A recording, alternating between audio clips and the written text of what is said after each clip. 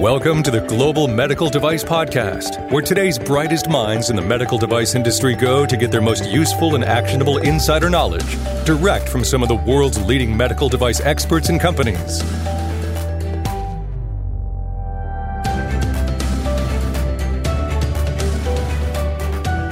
You know, one of the things that makes Greenlight Guru unique is what we call our Guru Edge.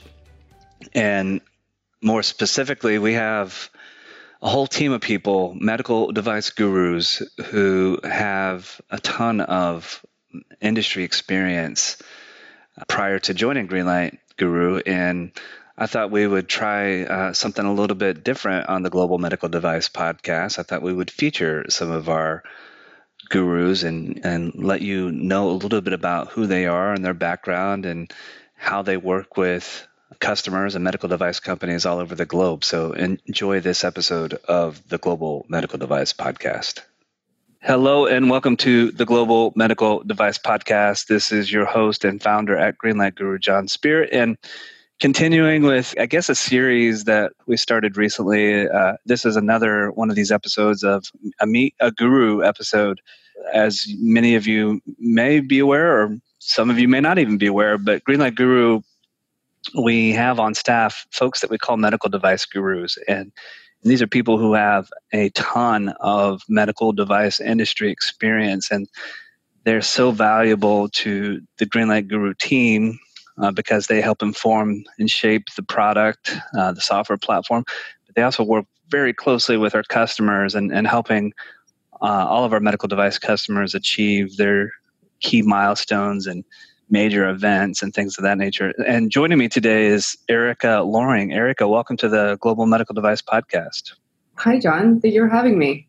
Oh, you're welcome. I suppose maybe a good place to start is give everybody, I guess, maybe a little bit of an overview of who you are, your background, and that sort of thing. Sure. So I have been in the medical device and biotech industry for going on over 15 years now, starting in pharmaceutical and then making my way into IVDs and then medical device. And my specialty is really around medical device and IVDs. So I've been doing that for 12 years now on the West Coast, and I've had a lot of fun with it. You and I were talking just earlier about you grew up on the East Coast, so you kind of have seen, I guess, both extremes in the United States, anyways. But how does somebody from the East Coast find their way to the West Coast?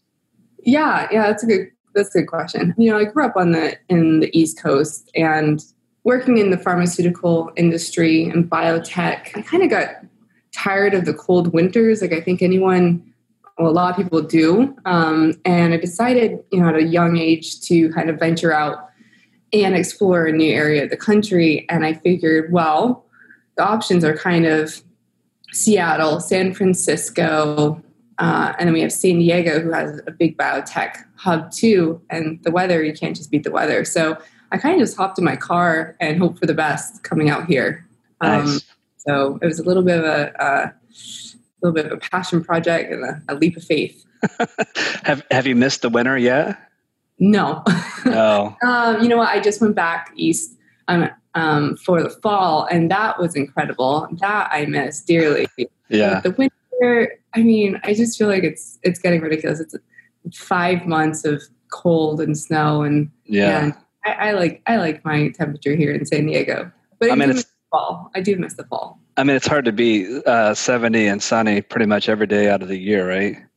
Yeah. I would say it's like a plus or minus 5 out of 75. So as soon as it drops below 70, we're complaining. As soon as it goes above 80, we're complaining. So yeah.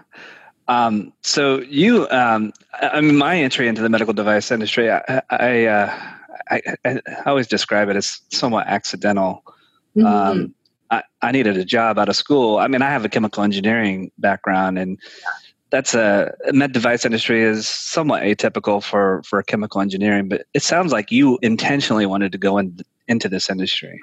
Well, kind of. I was similar boat. I had just gotten out of college, and my best friend who actually moved out here now with me. It's his family. He had two family members that worked at Lonza Biologics, which is a pretty big biotech pharmaceutical contract manufacturing company. They had a big firm in Portsmouth, New Hampshire, and they offered me, entry level quality job that I was testing water samples pretty much all day, Wi-Fi, water for injection. So that's what I was doing. It definitely wasn't like, yeah, I want to work in a pharmaceutical company, but I do have my degree in organic chemistry and biology. So I figured that was a good point of entry, especially in New Hampshire. There's not a whole lot of options. So I took the job, ended up being pretty good at it. But it was one of those times where the kind of country went on a freeze of hiring, and I wasn't in the position I really wanted to, and they weren't really moving a lot of people around. So I took my bonus and I headed out west, and I figured the best way to continue to support myself on my own is continue down that pathway. So I kind of just kept going. So you're a real nerd. I mean, you have a degree in organic chemistry. I mean, as a chemical engineer, I had to take a lot of organic chemistry classes, and man, what a pain for me. Anyway. Yeah, so. It is not for the faint of heart. No, I mean, you probably had the little kits with all the little molecules, and you're building these, cyclohexane models and all that sort of thing, huh? Yep. Yes, that is far in my past. I haven't done organic chemistry equation in probably longer than my career. Oh yeah. All right. So you were you have a currently somewhat of a unique distinction at Greenlight, being the newest guru to the team of gurus. And I know it's still early days, but what do you enjoy about being a medical device guru at Greenlight? Yeah, I mean, easily I can say that I really enjoy talking to all these different companies who have various degrees of different kinds of medical devices. And since they are startup, a lot of them are very unique and new. And they're coming into this thinking they're going to change the world. And they have these brilliant ideas and improvement for life. It's awesome to be able to see and hear about all these products, and then also help them, guide them with the decisions that they're making and how to run, a quality management system. What regulatory pathways are they considering? Things like that. So I find that I love that. It's so inspiring.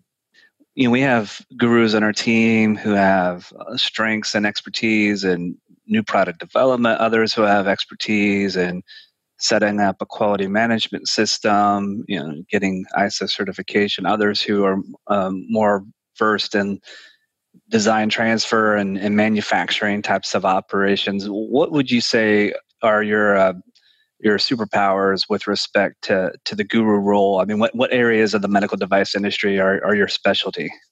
Yeah, I really love regulatory. I've been doing that for quite some time. I've put a number of 510Ks through the FDA process and sat on a few boards for startups to launch new products and developing their regulatory pathways, pre-submission meetings, all sorts of things regulatory. I love that stuff. That's definitely very nerdy.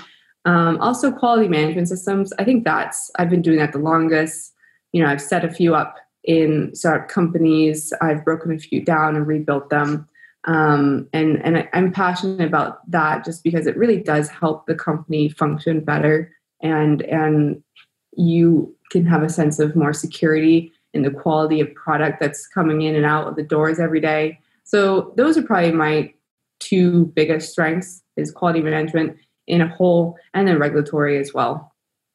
All right. And we'll probably dive into both of those a little bit. I'd like to start with, I think something that, at least in my experience, is sometimes confusing in this industry. There's this, to the layperson, they oftentimes will lump QARA, quality assurance regulatory affairs. They will often lump these into one role, I guess, so to speak. And I think there's this assumption or conventional wisdom that regulatory and quality are kind of the same thing. And I think it's complicated a little bit, because generally in a smaller company, there's usually one person or a small team who focuses on both QA and the RA side of things. But these are very different disciplines. Can you maybe elaborate on those a little bit?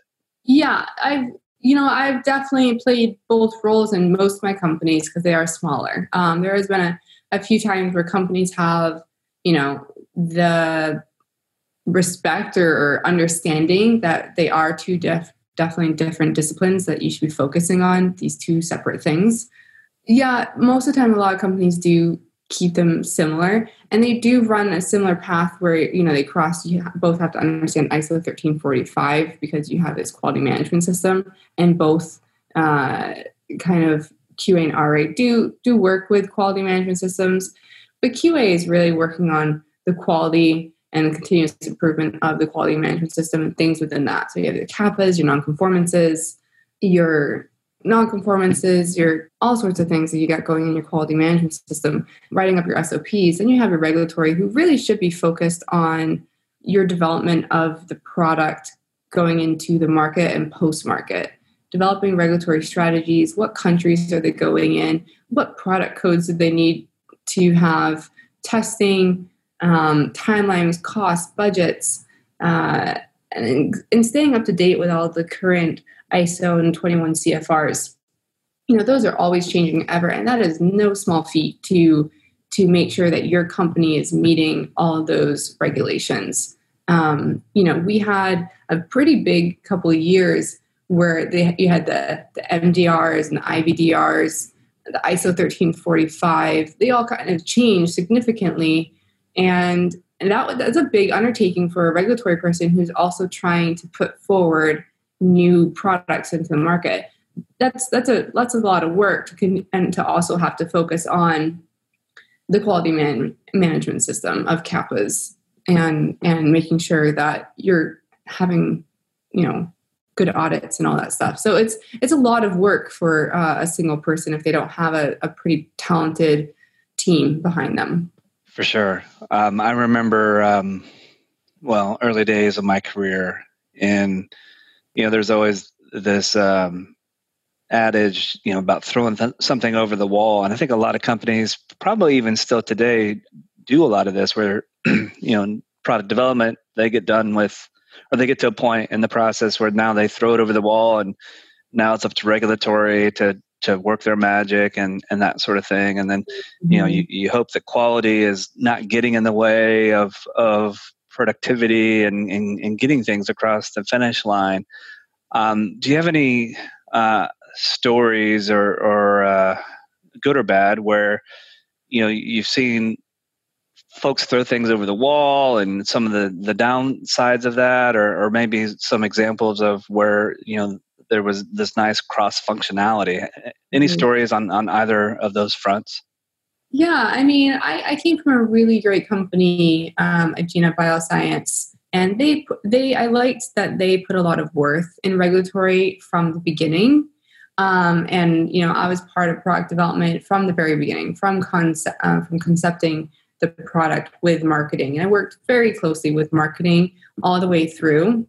And we had really great meetings of cross-functionality to develop these products. And I hadn't really had an experience like that before. It was oftentimes, essentially I was presented with a product and then I would have to fill in the gaps from there. There wasn't any design development, input, outputs. I was essentially making those up that had already happened. And that was always a challenge because people and manufacturers, engineers don't have that mindset of writing down these input outputs. They know what they need to get across. They have an idea and they do it, but they don't document all that thought process along the way. So I really appreciate my last company and how much worth they put forward into regulatory to be part of the very concept to launching to post-market. So I was proud of being part of a company like that.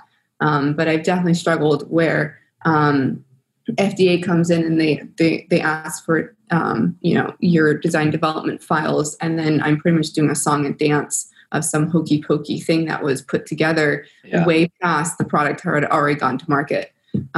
So yeah, there's challenges there. Yeah, and I'll lean into that a little bit. I think the conventional wisdom that I've heard a lot throughout my career, especially from engineers and product developers, is it's almost like they don't appreciate the value of documenting inputs and outputs and all the other design and development activities. And I've often heard anyway that a lot of folks think of that as an obstacle to them getting things done. How would you react to somebody that has that point of view? Well, yeah, it is. They feel as though they've already thought of all of these things, but really, it's really hard to think about all these things if you don't have a systematic way of going through, okay, what harms could there be? If you're really challenging people to think about hazards and harms and diving down deep, it's kind of like the five whys, right? So if you challenge them to think down deep, you're going to pull more out of that and you're going to have a better product. You're going to have a lot more input or thought input into that.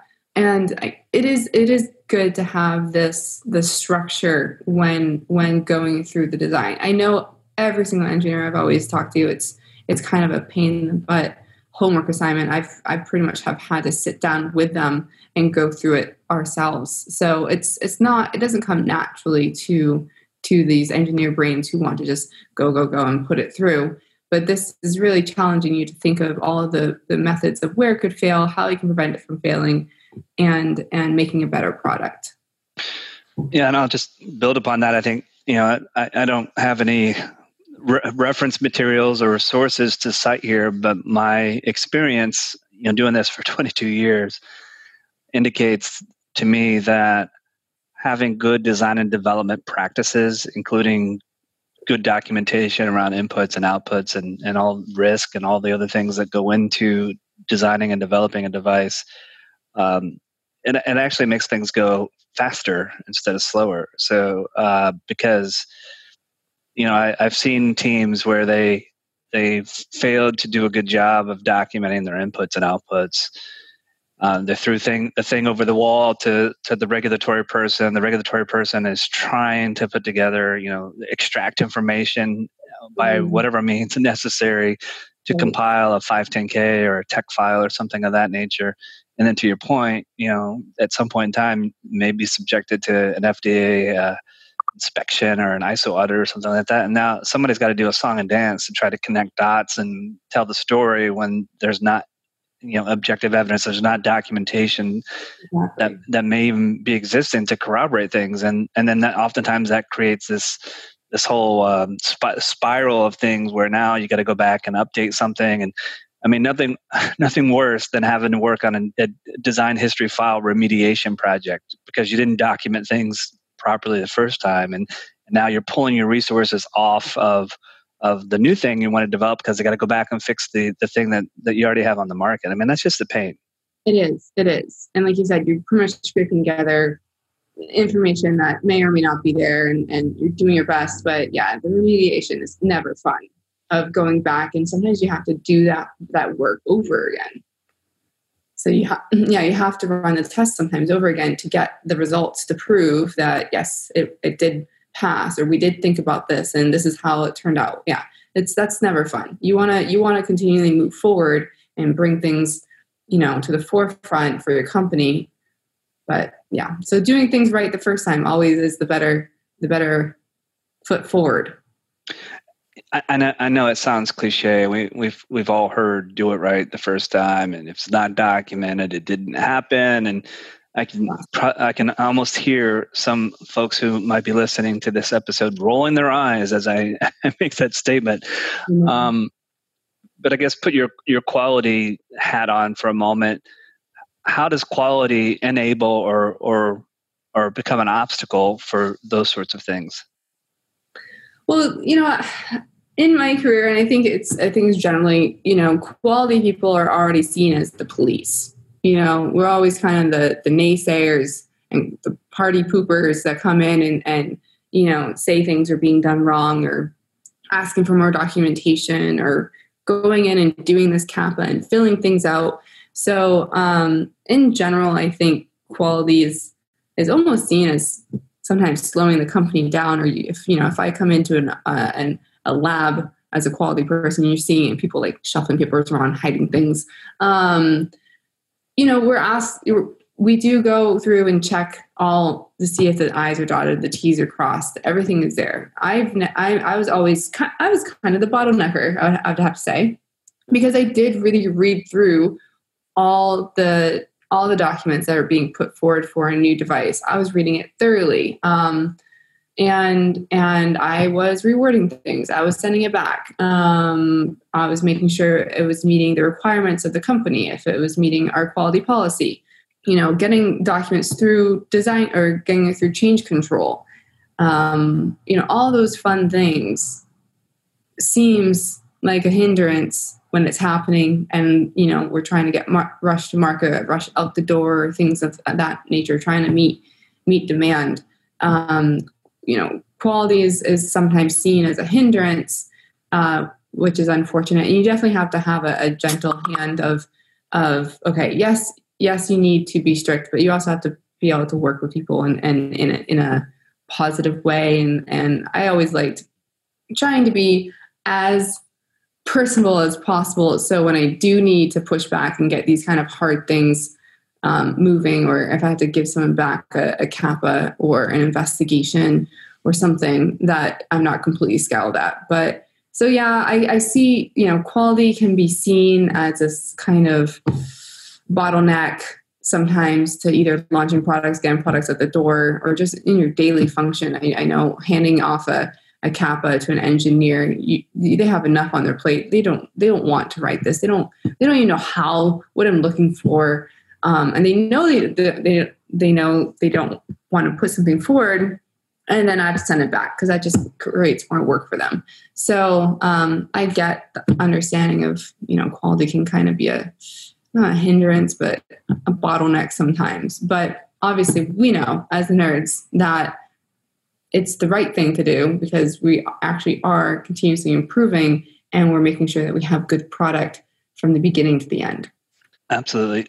It sounds like, some of your career experience and some of mine are similar. And I go back to, I'm very fortunate. The first job that I had out of school was as a product development engineer at a company called Cook Medical. And I worked with their critical care division, and certainly looking back on it now, and even then, felt truly blessed, because that group was led by a guy, and I'll name him. He's one of my early formative mentors. The guy's name's Bruce Jingles, and I give him a lot of credit because he built a business unit that was cross-functional. We have project updates that included not only the engineers, but marketing and sales and manufacturing and regulatory and quality. We had everybody there involved in the decisions and involved throughout the entire process. And I think this is where a lot of companies get tripped up too, especially with new product development, is they look at it as the responsibility of engineering, and they miss the point that new product development is cross-functional. It has to have voices and influence from all the different functional areas, because we all have a stake in this, Yeah. Mm-hmm. Yep, I have to agree. So I know that, I don't know how many customers, your Greenlight customers, you're working with presently. So I guess the next question is, if you have some Greenlight customers that you can highlight, that's great. If not, maybe some other experiences that you had prior to Greenlight. But what are some of your favorite customer stories in your career so far? Ooh, that's a good one. My short career here at Greenlight, I've just started taking on clients, I think fully in October. But one of my funny experiences was we were doing, I don't even know if I should say this out loud. We were doing these breathe exercises, group meditations, I think, in my department. I love that Greenlight puts so much effort into personal and business growth in us. So I think that's really great. I have a hard time sitting still sometimes. So we take our DISC profiles, right? And if you don't know what that is, it's kind of like a personality test for communication within the work atmosphere and what kind of personality traits you have. I'm pretty high D and a little bit I. That means I am kind of, I'm going to say aggressive, but I like things done. I like bullet points. I don't waste a whole lot of time chit-chatting, but then I have the I side of it that I'm social. So just to get to the point is this breathing exercise, being the strong D, I kind of want to bullet point this breathing exercise and let's keep going on the day. So I kind of communicated this to Taylor Brown. And I was like, hey, do you have any clients I can hop on with? I'm feeling a little antsy, which, at that point, you should probably think about breathing a little more. But so she's like, I have this company and it happened to be called Breathe 99. And I was very new to being a Greenlight Guru. And she's like, it's a medical device mask company. And, and we've talked about this. I've had so many clients, especially in between my last position at Mask Control to here. I was doing consulting and getting a lot of EUAs, emergency use acts, and PPE 510Ks through the FDA process. So they happen to be a mask company. I'm like, oh, goodness, that's right up my alley. That's all I've been doing the past year. So I hop on, and I'm essentially supposed to be a complete listener bystander at this point because I pretty much just started at Greenlight. And I just took over the entire meeting and talked to them all about their masks and their regulatory pathways and what options, weighing out. Let's look at what you can get out of the EUA and why is that good? But then also let's look at the 510K and why that's beneficial as well, pros and cons. And I was really excited to be able to kind of hop on the client call, and they were ecstatic, of course, to have someone with mask experience getting it through the process and all the testing. So that was a fun one. That made me feel really good. Coming into a company, you're a little bit shy about, okay, well, I don't 100%, I don't know the system great. So I'm definitely a newbie, but I feel as though I'm pretty well versed in, my industry knowledge. But so it was really fun to be able to flex my industry knowledge kind of right out the gate and help a company out pretty quickly. Absolutely. I mean, and masks are a very hot topic in the current global environment these days. Yeah. I put a few through EUA and 510K. Nice. So. Remind me I'll share this with you later. And sorry, folks, but maybe I'll just give a quick plug to an initiative that I've been a little bit involved with. That's sort of in that space as well. The organization is called Masks On. You can learn more about what they're doing. It's maskson.org. Mm-hmm. But it's been I guess the best way to describe it is a crowd-funded initiative where they basically are taking a scuba mask, a full-face scuba mask, and replacing the snorkel that happens to sit on the top of the head.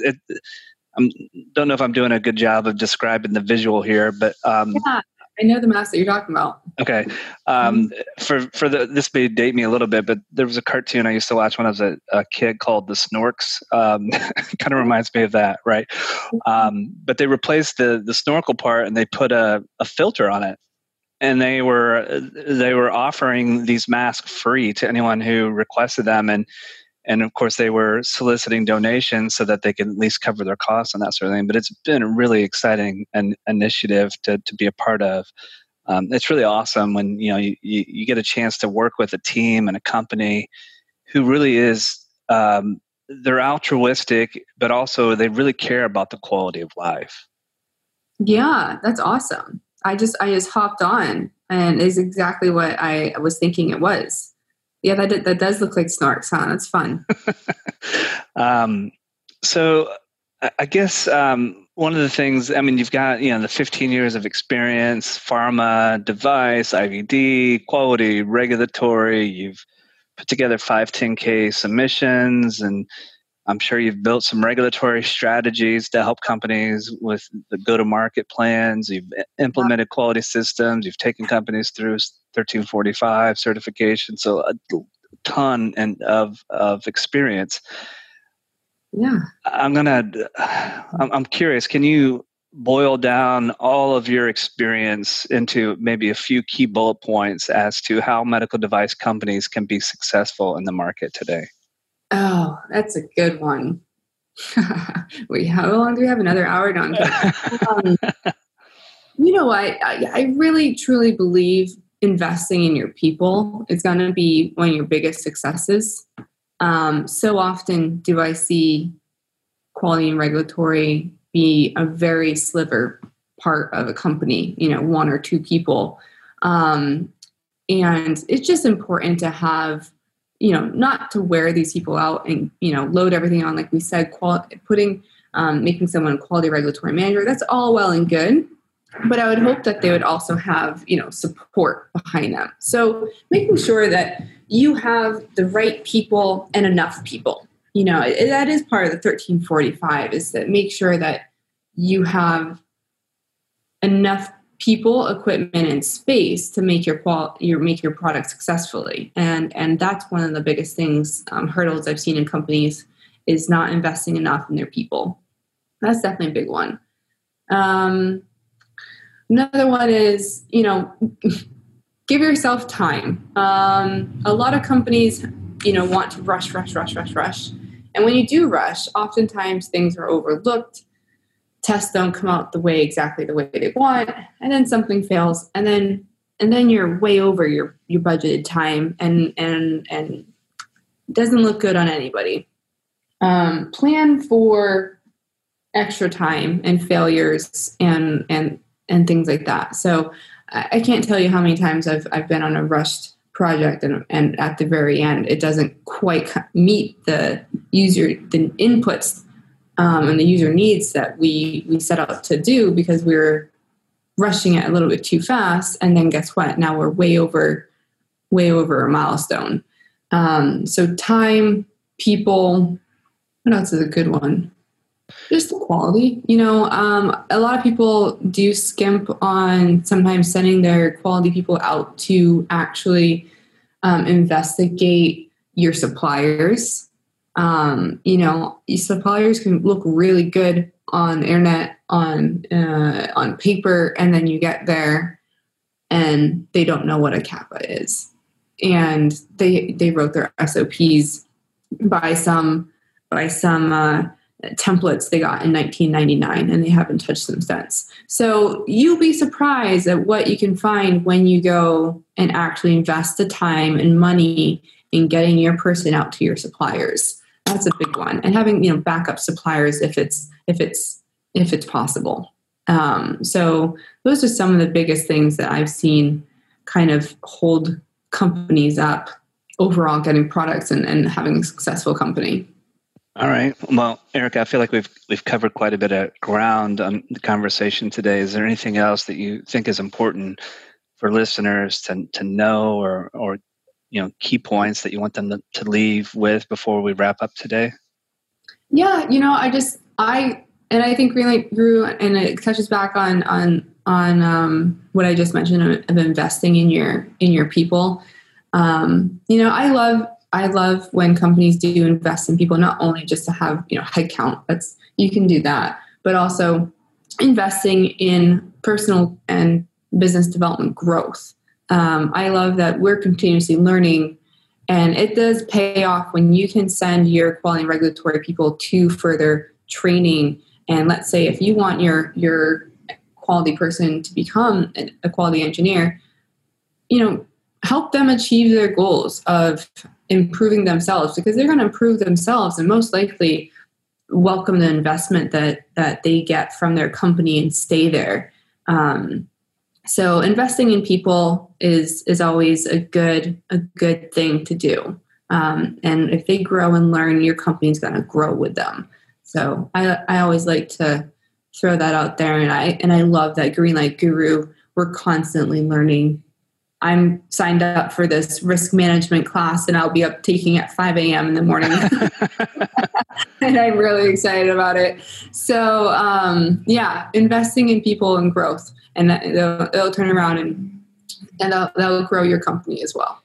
I think that's so important. I think a lot of times companies, they sort of pigeonhole their resources, or there's this hierarchical path. Like I remember early in my career, it's like, oh, you're a good engineer. Next step is for you to be a project manager. And don't get me started on why that may not be a good idea, but nonetheless, it was a path that may or may not have aligned with what I wanted to do, or my strengths, or my assets, and that sort of thing. Nobody asked me, well, what do you want to do? What are you interested in? And I think, to your point, investing in people, but getting their input in that process is probably the most important part, because your people, your resources are the most valuable contributors to your business and to the health and sustainability and the growth of your business. And if your people are happy and they're pursuing what they're interested in, then it's just going to make everything better. Yeah, I agree. And one last point is I had this amazing boss back at one of my first biotech companies, and he was just this jovial, happy entrepreneur, and just he always would come in. He owned the company. He wasn't there all the time, but when he did come in, he came in and talked to every single person there and asked, "Are you happy? Are you taking vacation? And what can I help you with?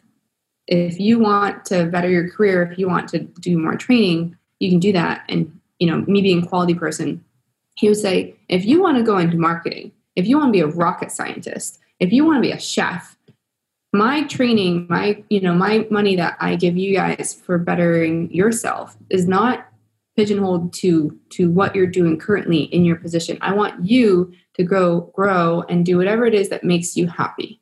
And that was always such an admirable trait to do. So, when you invest in your people, that stays with them. Well, Erica, I'm so glad that we had a chance to chat on this episode of the Global Medical Device Podcast. And folks, preview, Erica and I have already talked about briefly the next topic that she and I will explore on a future episode. So pay attention. We're going to talk and dive into EUA, the Emergency Use Authorization, here very soon. So be on the lookout for that. And folks, thank you so much for being listeners of the Global Medical Device Podcast. It's because of you why this is the number one podcast in the medical device industry. And know that Greenlight Guru, we're here to help you. As you hopefully have learned today from one of our gurus, Erica Loring, we have a lot of depth and experience on all things medical device related.